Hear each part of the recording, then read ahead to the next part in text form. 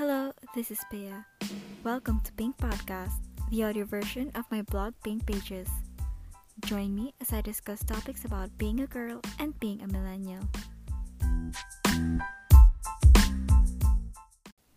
This podcast episode is supported by Anchor.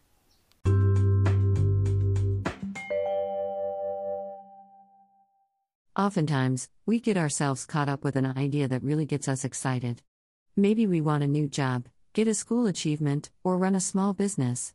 These ideas then turn into goals, which give us adrenaline to achieve whatever we have in mind. However, many people also start with a goal in their minds but do nothing after that. There comes doubts and fears as given excuses, but other than these barriers, they lack the driving force that will allow them to chase their goals. This is where manifestation techniques become helpful.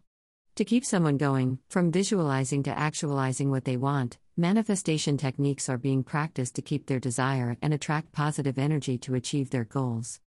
If you ever find yourself again with a goal in mind, below are 5 manifestation techniques you can try to help you achieve what you want. 1. Create a vision board. Identifying what you really want is very important in manifesting your goal.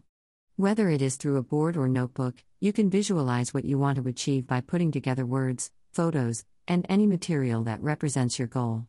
Make your vision board as specific as possible by identifying exact places, numbers, and target date of achieving it. You can place the vision board somewhere near your bed or in the area you frequently spend time on, so you will always be reminded of your goal and be motivated to keep pushing through. 2. Recite positive affirmations. It is true that if you choose to think of the positive, you also attract good things in all the areas of your life. Every time you wake up in the morning and before going to bed, make it a habit to tell positive things to yourself. It could be as simple as "I can do this," or you can be specific to the goal, like claiming that you have already achieved it.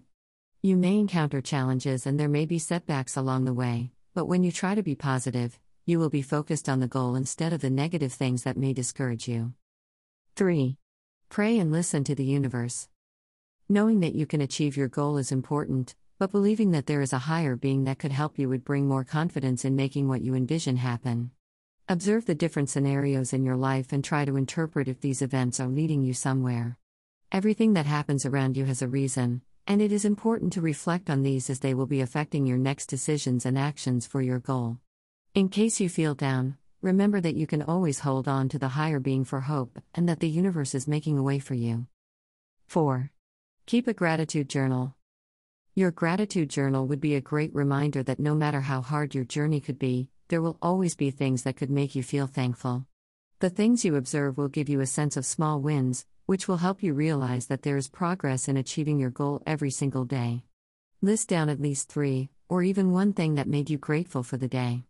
Focusing on these positive things would bring you a more positive outlook on your goal. 5. Practice meditation. A healthy mind is important to focus on your goal.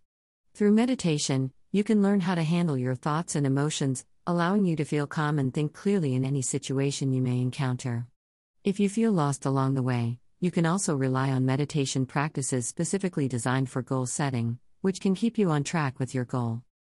When everything above is considered, the next important thing to do is to take the necessary action steps to get closer to your goal. Remember that on top of believing that you can achieve it, you also need to give your 100% effort to make everything happen. It's a pleasure to share my thoughts with you. If you want other stories like this, you may check the other episodes here at Pink Podcast, or you may visit my blog at herpinkpage.wordpress.com.